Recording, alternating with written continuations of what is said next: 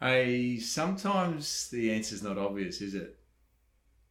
Have you guys seen one of the greatest pieces of cinema artistry? It's called The Hunt for the Wilder People. Great movie. I wish I could show it all to you. And if you haven't seen it, you have totally missed out. You're not living the full life if you haven't seen it. You got to go see it, grab it and watch it. The Hunt for the Wilder People. Anyway, the best scene in the movie, funniest, funeral scene. And it's in this old church, and there are 7 people there, plus the organist, plus the minister. And then the minister starts his little message. He talks about life, and life, he says, is a bit like being a sheep in a maze designed by wolves, and how it's easy to get lost like that. And then he starts talking about how there's 2 doors, and behind the first door there's all these delightful confectionery treats. There's Coke Zero and Doritos and burger rings and all, and then there's the second door. And now when it gets to the second door, it's time for audience participation. And like, hey, you're in church. It's a funeral and all, but you're in church. So he's after answers to what's behind the door. And what's behind the door?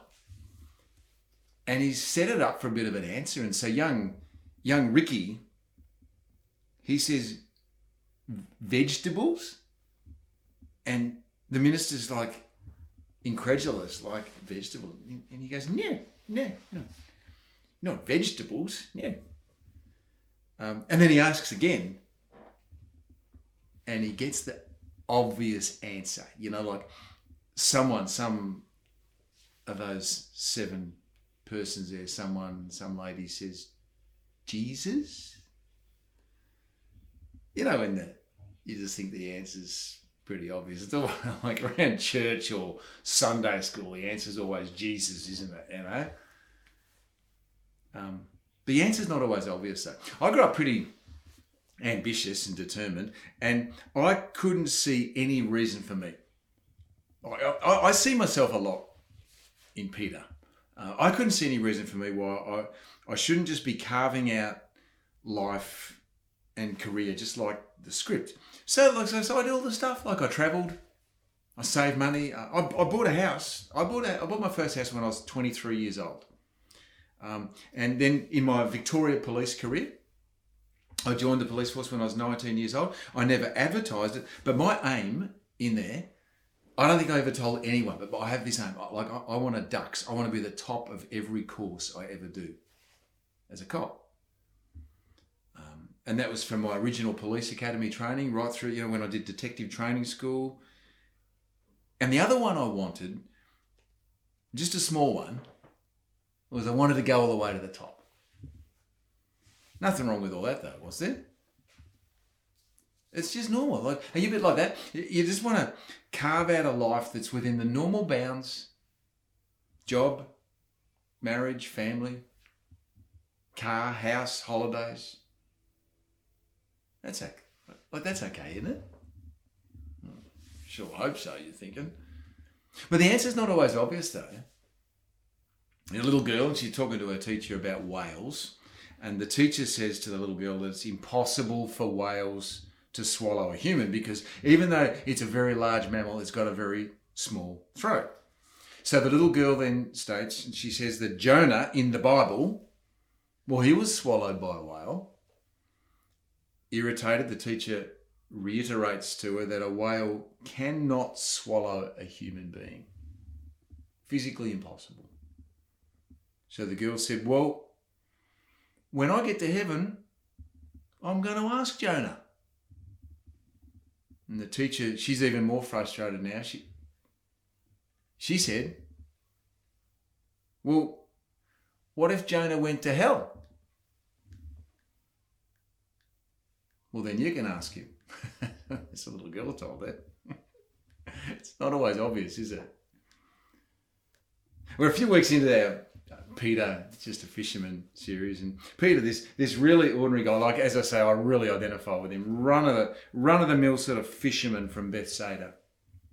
And for sure, he's living a normal life. Nothing radical, nothing too scandalous, nothing off the radar. Like, yeah, he's ordinary. And we're learning that he's angry and that he's outspoken. He's quick to promise, not so quick to deliver. And we've already learned that to follow Jesus means to copy him. Right? So now you're wondering, what will that do to my life if I copy Jesus? Will it have me living like a loser? Or will it be worthwhile? Hey, come on, be honest. Be really honest. I mean, you can be extra honest when you're sitting in your lounge room, don't you? You don't have to swap looks with people. We all know people, don't we, who call themselves Christians and like they might be copying Jesus, who knows, but their life doesn't really rope us in. It's not that exciting. It's dull, it's duty bound, it's serious, it's somber. Why would anyone ever want to copy that? Well, just bear in mind that, and I didn't make this up, Jesus did. It was him who said it.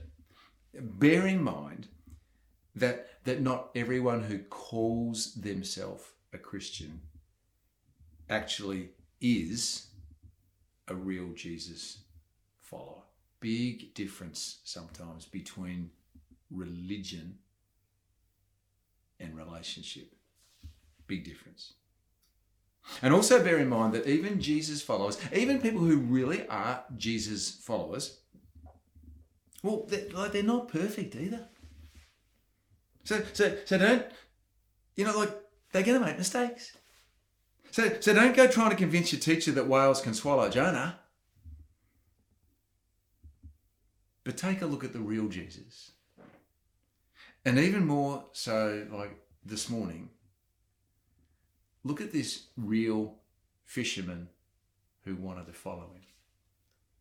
Just come with me, grab a few snippets of his life and times with Jesus. Peter, you know what? In his own struggle to live well, because there is a struggle to live well, isn't there? We all struggle to live well, don't we?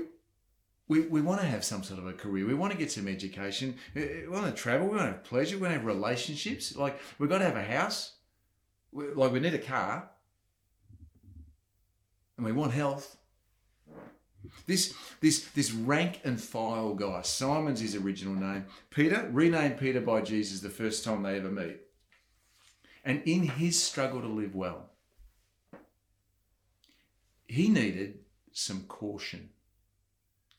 And he also needed some strength. Just like you do. Just like I do. If we want to live well. And I'm putting my hand up. I want to live well. You too? It's a bit of a competition amongst Jesus' friends. Even though Peter's not named here, I can guarantee you he was in the thick of this one. Jesus and his mates, they're travelling through the region of Galilee. And he actually tells them more than once that it's not so long now till Jesus, like he's telling them that he's going to be betrayed and he's going to be killed. He's trying to let them know. The disciples, his friends, when he says this, they usually don't, when we read about these instances, they usually don't get it fully. And this particular day, they don't get it then either. So they arrive back at Capernaum. And that's where Peter and his family are living. We've seen that already. And Jesus and his friends, Peter included, they settle in the house that they're going to be staying in while they're in town, in Capernaum. They've been walking all afternoon now. And as they rest, Jesus asks them a question. This is in Mark chapter 9, verse 33. And he says, "What were you guys arguing about on the way here?" Now, does that mean that he just guesses they were arguing and is actually curious about what they were arguing about? Or is it pointed, does he actually kind of know what they're arguing about and he's just trying to get them to say it? I think he probably knows. It's funny though, because when he asks that question, what were you guys arguing about, the way? No one says a word. Stony silence. And Mark, who's writing this down, he tells us why. He says, no one said a word because they had been arguing about which one of them was the greatest. Nothing sure, friends. A conversation like that amongst Jesus' friends. I'm telling you right now, Peter, he's a key contributor to that discussion. You know, one thing about Peter is that he wanted to be the best. Peter wanted to be the best. He wanted to be better than the others. You know, hours before Jesus was arrested, and then later that night, the next morning, he's tried and executed.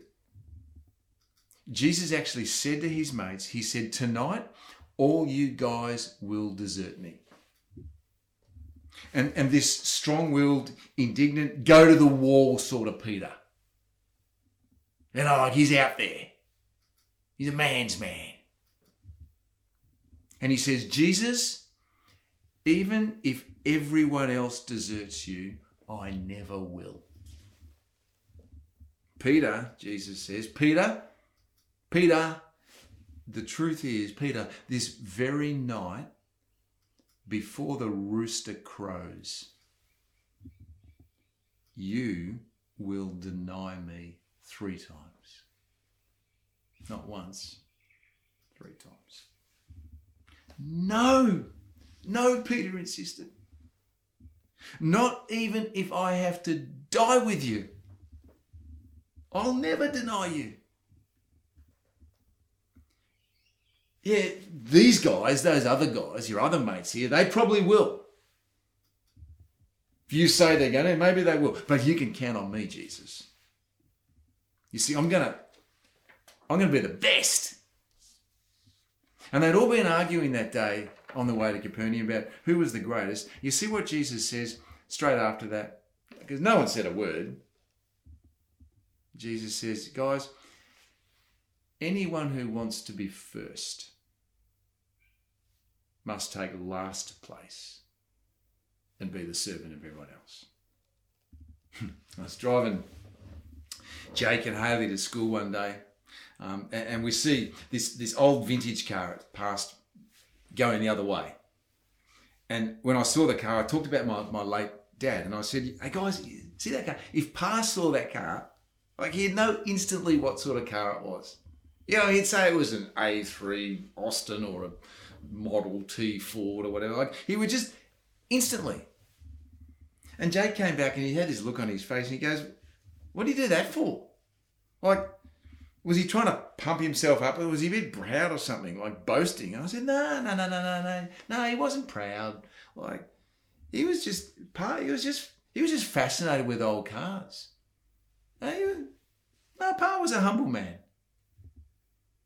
And then it went kind of silent for a few seconds. And then Haley, from the back seat, she says, well, if Pa was so humble, why are you and your brothers all so arrogant? See, I know all about wanting to be the best in a house of 4 brothers. And here's Peter, you know, not long after this happened, and he's writing his first letter to a group of churches. It's in your Bible and it's called 1 Peter or 1 Peter. And this opinionated, competitive, driven man who wanted to be the best. Listen to some of the words he writes. This is in 1 Peter chapter 5, verse 2. And this part of the letter, he's writing it to the elders in these churches. And he addresses them as his fellow elders.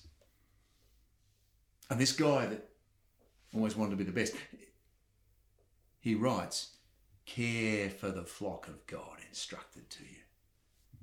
Watch over it willingly, not grudgingly. Not for what you'll get out of it, but because you're eager to serve God. You see, he wanted to be the best. And that's the obvious thing to shoot for. I've been wanting to do that all my life. That's noble. That's honourable. That's make mum proud stuff. That's normal. But Jesus wants him to be a servant. My friend Peter's starting to work this out now when he hangs out with Jesus. If you live with Jesus in charge, you will live differently, but you'll live well.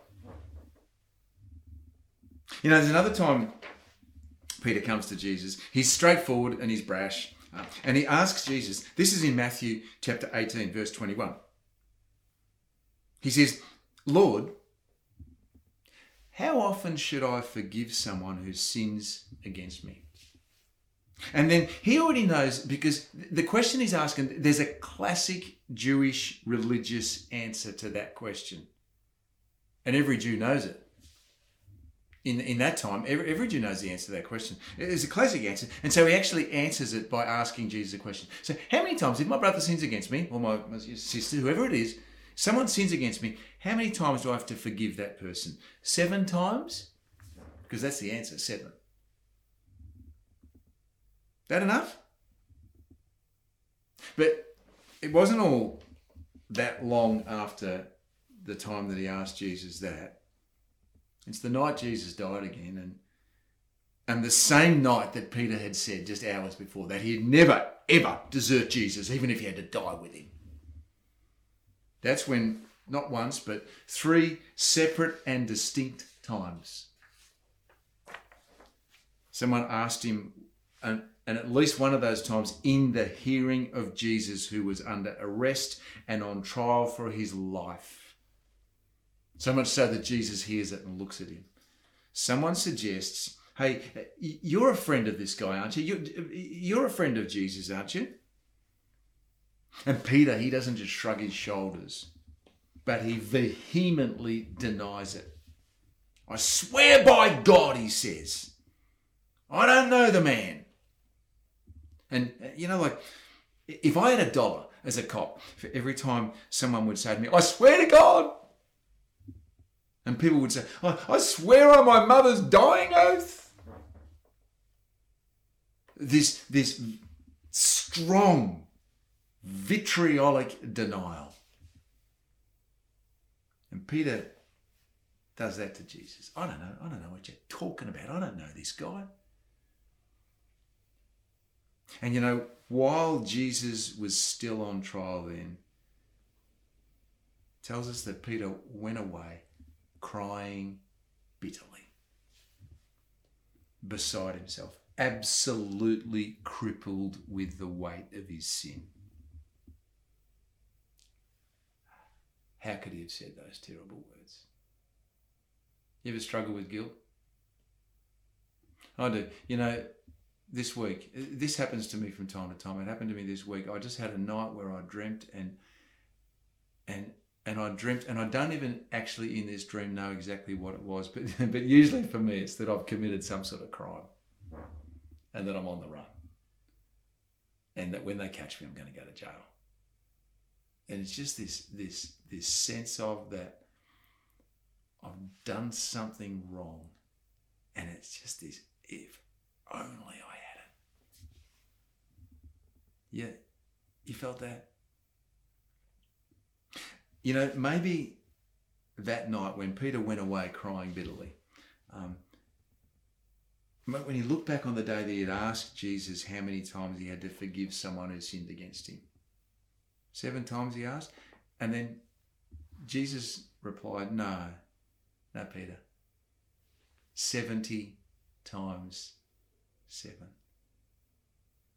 Endless, unlimited mercy and forgiveness. You know, Peter wanted to be forgiven. And so do I. But he didn't just need to be forgiven. Jesus wanted to fan that out and say, well, he needed to forgive as well. So do I.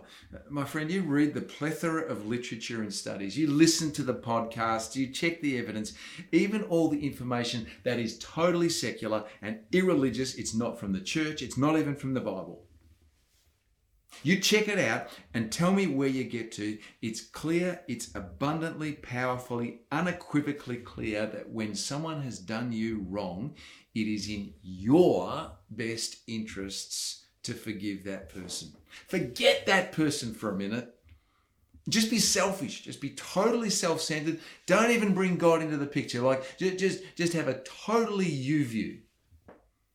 And the evidence is clear. You've probably heard it. The truth is, we don't actually know who coined this phrase, by the way. It gets attributed to all sorts of people, but we don't know. But you've probably heard the phrase, when you don't forgive someone who's hurt you. You know what? It's like you drinking poison and expecting them to die. Oh, yeah. Yeah. You don't just need forgiveness. You need to forgive. And that, my friend, and this is before we even bring God into it, that, my friend, is very, very good for you. See, Peter, he needed caution and strength, and he needed to learn about forgiveness, and he'd have to learn the excruciating and agonizing pain and the crushing weight of his own sin and his own sinfulness, the reality of the ugliness of who he was before he could know God's goodness and mercy and grace. And that's what got him writing these words while he lived with this reality. And that reality, here's some more words he wrote. He wrote in his letter, 1 Peter chapter 3. He said, finally, all of you should be of one mind. It's in verse 8.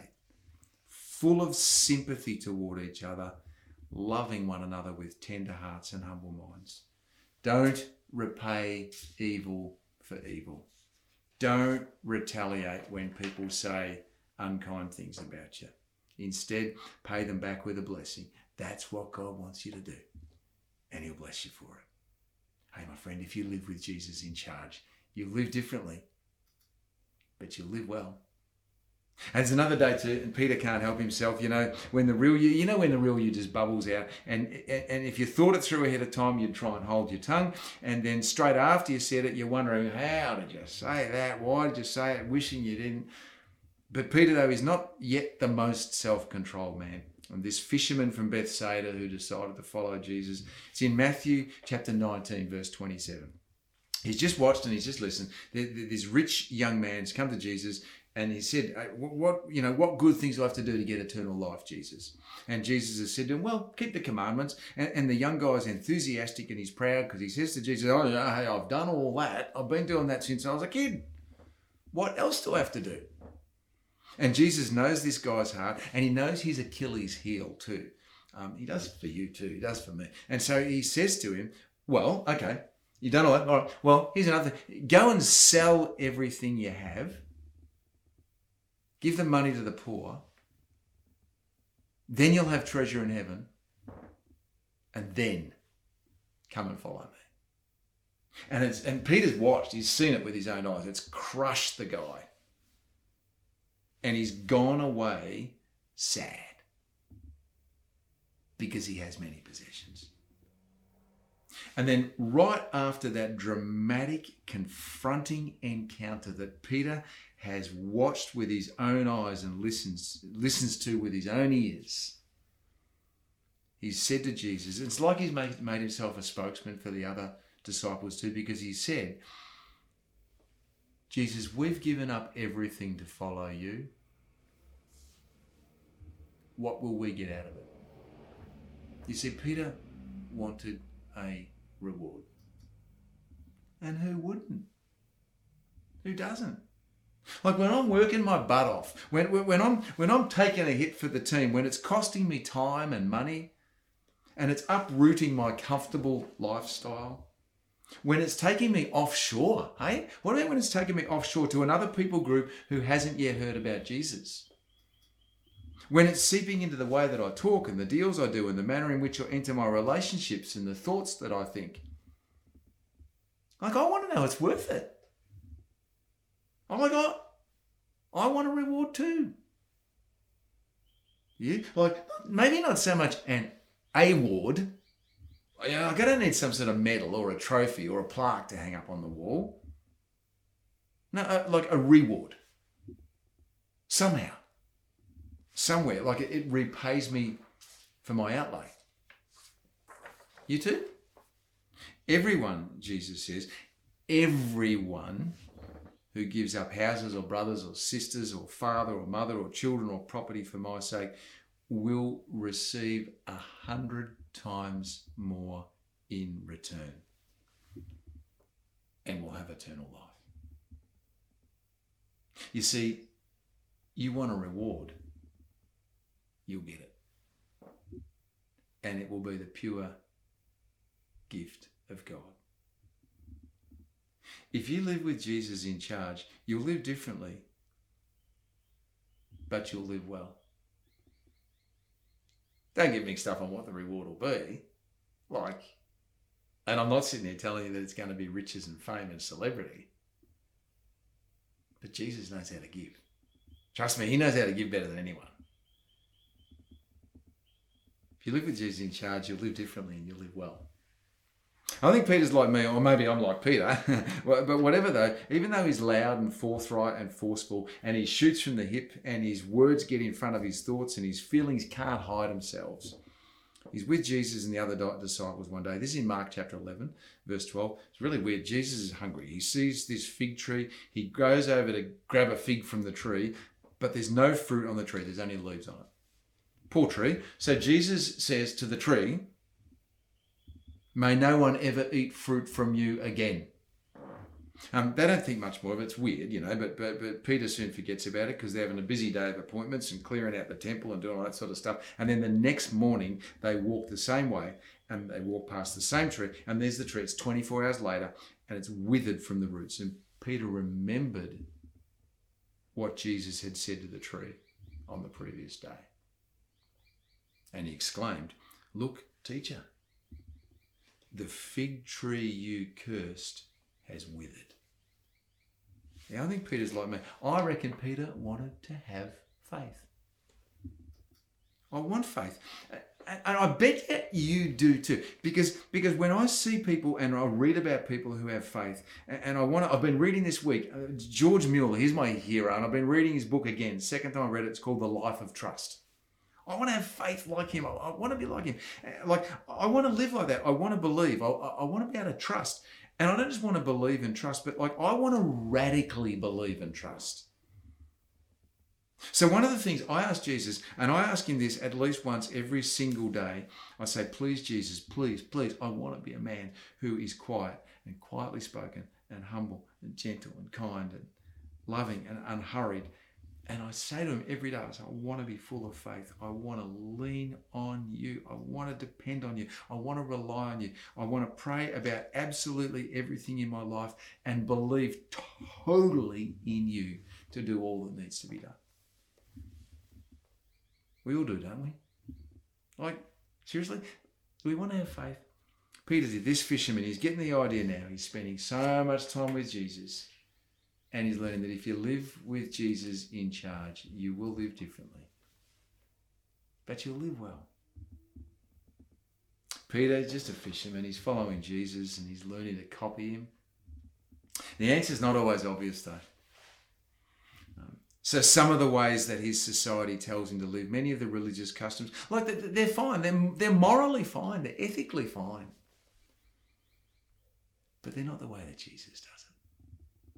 Hey, for you this morning, my friend, Jesus wants you to serve much more than he wants you to be the best. Is that changing anything for you?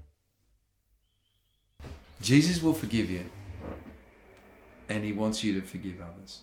Not easy, this forgiveness thing, not easy at all. But the longer you hold out, the longer you are imprisoned by what God done or said to you, or what God didn't do for you. The longer you're imprisoned. Jesus died on the cross for you, and that was to forgive you, yes. But forgive you so that you could forgive. And he's right here, right now. And all you need to do, my friend, this morning, all you need to do is acknowledge your need for him, your need for his forgiveness.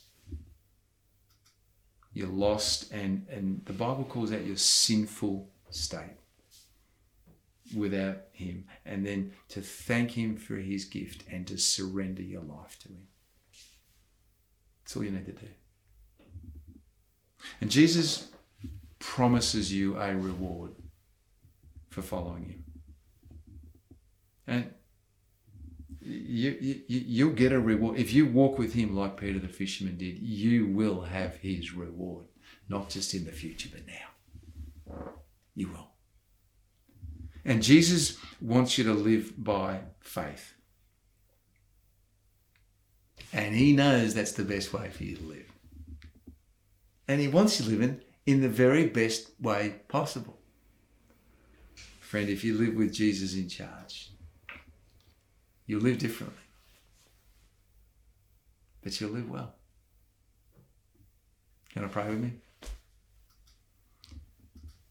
Jesus, I know that I rarely get this. I'm always thinking in terms of what this means for me. And in the times though when I'm learning as a person, and with your help, and especially with the Holy Spirit's help, and I'm learning to see as you see, and I realize that you made me, and you know how I will live best. And when I surrender my life to you, when I accept your free forgiveness through your death on the cross, when I thank you for your gift, when I surrender my life to you, when I make you the Lord of my life, capital L, Lord of my life, that I will live differently, but I'll live well. I'll live as you design me to live. Jesus, I want to understand that more and more and more. And I want to live it more every day of my life. And I pray for each one of my brothers and sisters and my friends who are part of this right now, who are listening to this. And I ask that you do a beautiful work in every one of our lives to help us to be just a fisherman, just a teacher, just a whatever, who's following Jesus. Knowing that we're living differently, but we're living well. Thank you, Jesus. Amen.